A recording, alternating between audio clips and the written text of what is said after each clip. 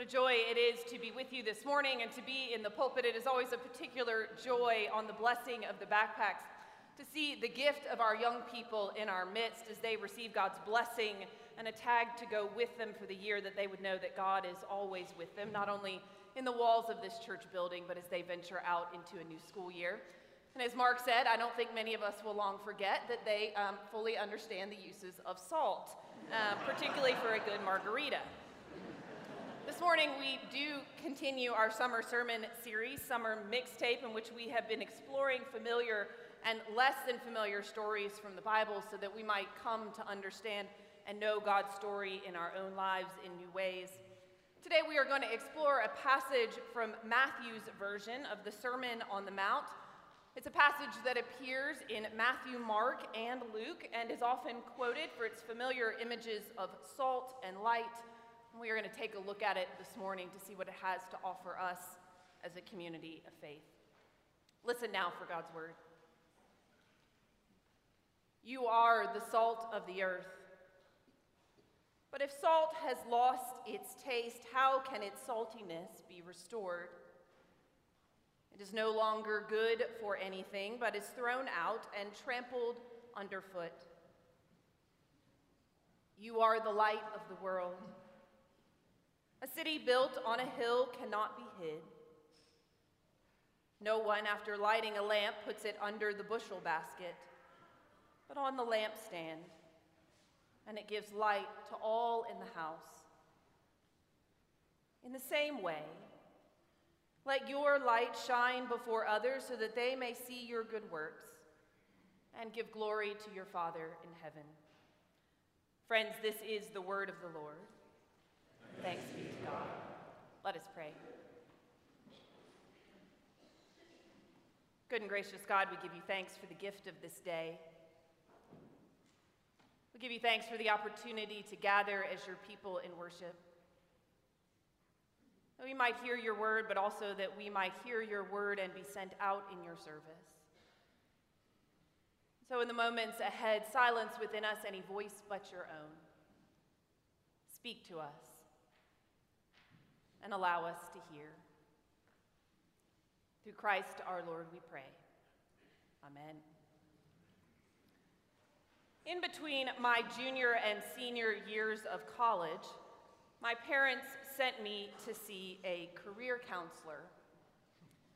I had dropped my pre-med major and cycled through the English, political science, history, philosophy, art theory, and psychology departments.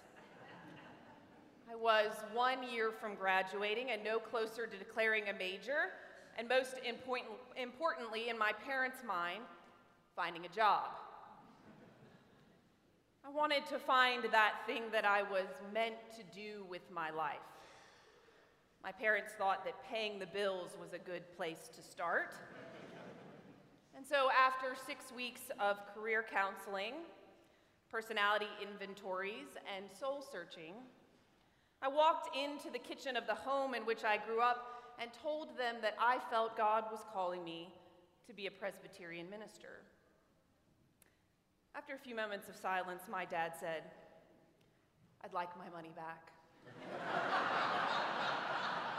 He was all for thinking outside of the box, but he was hoping that meant a business degree with a minor in Spanish.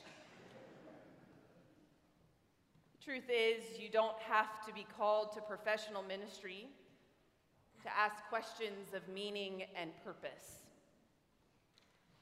Any good psychologist will tell you that we all need 4 things to thrive: belonging, self-esteem, the ability to shape and change our own circumstances, and meaningful existence.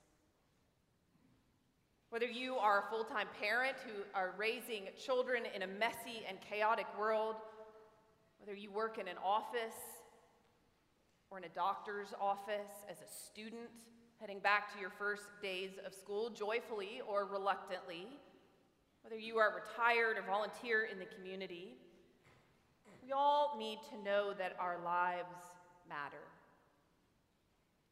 And the church says that they do. In fact, the Reformed tradition says that we are all called to the ministry. A minister's ordination does not signify a separate calling, but in fact, a different function. That is, different tasks and responsibilities. Our robes and stoles don't confer hierarchies of holiness with us up here and you down there. Most elders and deacons, several of whom will be ordained and installed today, are dismayed to learn that their ordination vows are virtually identical to those of ordained clergy, something we often fail to mention until after they have said yes. So if you see anyone leaving during the offering, you'll know they just found out. But in the Reformed tradition, everyone is considered a minister. Everyone is considered a priest, a person gifted and equipped to serve God in a particular and important fashion. And that is exactly what Jesus is getting at in our scripture passage this morning from the Gospel of Matthew. It's part of Jesus' famous teaching from the Sermon on the Mount. This teaching on salt and light is a bridge between the Beatitudes and Jesus' ethical teachings. It's also helpful to know that by the time that Matthew's gospel is written down, Christian believers in Matthew's congregation find themselves living in a time of great theological and social tension. Now, I'm sure there's never been another time like that, but it happened once in this first century community. And so some of the members of Matthew's congregation thought that they should turn inward and keep to themselves, stick to the spiritual truth. Others in the community thought that it would be a better idea to go on the offensive, boldly living the ethical demands of Jesus, letting the Roman Empire know what's up. And so, in the midst of a heated debate concerning the political and religious course that Israel was to steer, Jesus says, "You are the salt of the earth and the light of the world." So, what did Jesus mean by that? Salt and light really are odd descriptions, don't you think? For starters, neither of those things are rare. They are valuable, to be sure, but not rare. These days, you can find a salt shaker on just about any kitchen or restaurant table. This wasn't always the case for salt. Salt, in particular, has served as a valuable commodity throughout time. In the ancient world, salt was prized as a preservative, a currency, and a flavoring. In fact, human history has long been shaped in crucial ways by salt, from trade routes to government monopolies. Our everyday vocabulary even has traces of salt's long-standing influence. The word salary, for example, derives from a Latin term for a soldier's allowance for the purchase of salt. Light, too, is common, but also valuable. Light enables us to see things. It's a kind of energy that gives color, that helps vegetation grow, that provides solar power for electricity. Without it, we would be sorely limited to what we could accomplish in a day. Some of you might be delighted to know that in full irony, my electricity went out while working on this sermon. No joke. Construction in my neighborhood busted the power grid, and so trying to write a sermon in the dark without air conditioning or internet and the slow beep of the fire alarm brings a new meaning to the phrase, by grace through faith. Both salt and light are ordinary elements, but both are indispensable to the world around them. And so perhaps that is one reason that Jesus uses those images. Ordinary, everyday things through which the extraordinary promises of God are at work. After all, did you notice that Jesus says, "You are the salt of the earth and the light of the world"? Not someone else, not the person sitting two down from you in the pew, but you. Jesus also doesn't say you will be the salt of the earth, or you should be the salt of the earth. He says, you are the salt of the earth. Already. Right now. When we live as God intends, we acknowledge that while our lives are ordinary, they are also commissioned by God for extraordinary purposes. God has given each of us gifts through which God can work through us. It's the embodiment of what Martin Luther meant when he spoke of the priesthood of all believers. Each one of us is a minister, a priest, called to serve in our own way. We are all doing the work of God in the world wherever our calling has taken us. This is vitally important. Your true calling is to connect your faith with your participation in the world. As a homemaker, a banker, a physician, an attorney, a teacher, a fireman, a student. There is no divide between sanctuary and shop, no divorce between worship and workplace. There are not two classes of Christians, the ordained and everybody else. God has given each of us a gift, and each gift is of equal importance. Part of the task of the Christian faith is to figure out what we are gifted at and how God can work through us no matter who we are or how we spend our days. Begs a follow-up question, doesn't it? How do you know what your assignment is? A career counselor is certainly an option if you're discerning your work vocation, although as my parents learned, be careful what you wish for. Hollywood often portrays finding your calling as a voice that comes in the night. That voice often sounds a lot like Morgan Freeman. But my experience is that rarely, if ever, happens. It hasn't happened to me, and it hasn't happened to anybody that I know. For most of us, figuring out where and how God is calling us to use our gifts takes time and discernment. It takes listening to our own inner life and also to those around us. I also believe that discerning our call can change, that perhaps we don't have one calling but many. God uses us in different ways in different seasons. But the starting point is always to figure out what our gift is. In his book, Let Your Life Speak, theologian Parker Palmer describes it this way. He says, "Finding your gift is wherever your deep gladness and the world's deep hunger meet." Palmer's description always makes me think of the 1981 British film Chariots of Fire. It's probably one of the most famous running films of all time.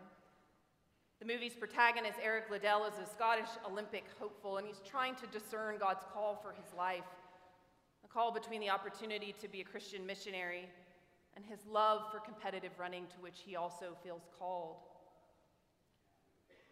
In an argument with his sister on the subject, he says, "I believe God made me for a purpose, but God has also made me fast. And when I run, I feel God's pleasure." Every one of us is a minister, a priest, called to serve through our gifts in our own way. And the first place to start is to find out what your gift is. Now, if you're getting a little bit worried that you don't know, it's also helpful to remember that both with salt and with light, a little bit goes a long way. I have a friend whose doctor has ordered him to cut back on his sodium intake with a salt-free diet. I made the mistake the other day of asking him how it was going. As you might suspect, not well. No salt, no taste. What a difference just a few grains of salt can make. Light, too, is fragile, but even in small quantities, it can make quite an impact. You've experienced this if you have ever been out in the church parking lot after a meeting trying to find your keys in the dark. Just a little bit of light from your cell phone can make all the difference between going home and spending the night at the church. And the darker the darkness, the less light you need to show the way. Which is to say, by the grace of God, just a little bit of kindness, generosity, courage, compassion, by a few of God's people goes a long way toward the salvation of the world. It's also true that neither salt nor light exist for their own sake. Their value is both found in their usefulness. As we learned today from the children, salt is one of the few things that can enhance the flavor of other things. Added in just the right time, in the right way, in the right amount, it enlivens the flavors of the other meal. Pepper can only make things more peppery. But salt makes other flavors, other people, themselves only more so. Similarly with a light, a hillside city may guide a traveler along the way or usher someone into safe harbor. An oil lamp can illuminate a whole house, making a whole host of other activities, including writing a sermon, possible. It would be both dangerous and absurd to put a lamp under a basket, rendering it invisible. And so when we find our gift to use in service to God and to the world, it is to be used to bring God glory, not us. Theologian Thomas Aquinas, speaking to his congregation, reminded them that our light is always reflected light. We are more like the moon than the sun. Jesus is the sun, the source of our light, and we are reflections of that light. And so we shine God's love in the world. We bring out the richness of other people, of the larger communities of which we are a part. In her book, Come Sing Jimmy Joe, Katherine Patterson tells the story of a boy whose family are rising country music stars. And Jimmy Joe, one of the brothers, is a good singer. In fact, he's the best singer in the family. But Jimmy Joe hates to sing in public. And one day, his grandmother, sensing his unhappiness and his struggle with his gift, pulls him aside for a pep talk. And she says, Jimmy Joe, God don't give no private presents. God don't give no private presents. Our gifts are always to be used to shine God's love, God's glory in the world, for the betterment of the whole community. Not just this community, but the whole community of Dallas. As I thought about my calling and God's calling for each one of you and our life together, I thought of so many of you being salt and light in the world in which you are a part. I also couldn't help but think of my friend Carl Webb. At 99, Carl has been living out his call to be salt and light by making birthday phone calls to members of his 2,000-member congregation for the last 18 years. By his estimate, Carl has joyfully sung happy birthday 36,000 times. Professionally, Carl is a real estate agent. But the gift that God gave him was a gift for singing that brought him joy. And so Carl sang in the church choir, but also in local companies and choirs and barbershop quartets. But in 1998, Carl found out that he had a vision problem. And quickly he was no longer able to see the music. So he had to give up singing in the choir.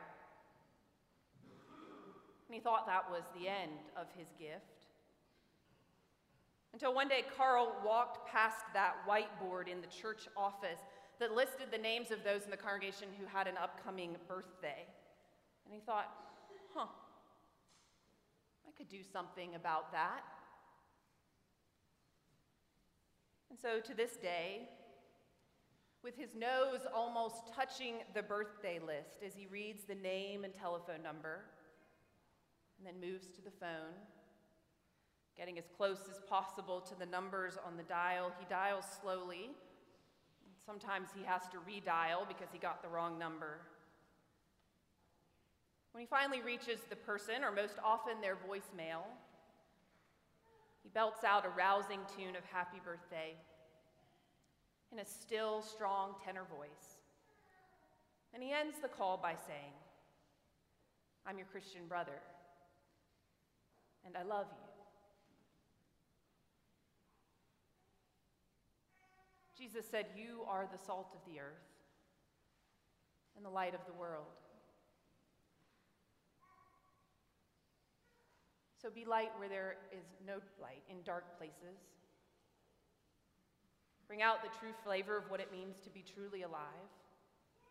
Be life givers for others. Love each other. Heal the sick. Raise the dead. Cleanse lepers. Cast out demons. Friends, if we are to be the church in which God calls us, it is our task to find our gift and to let God shine through us for all the world to see. All thanks be to God. Amen.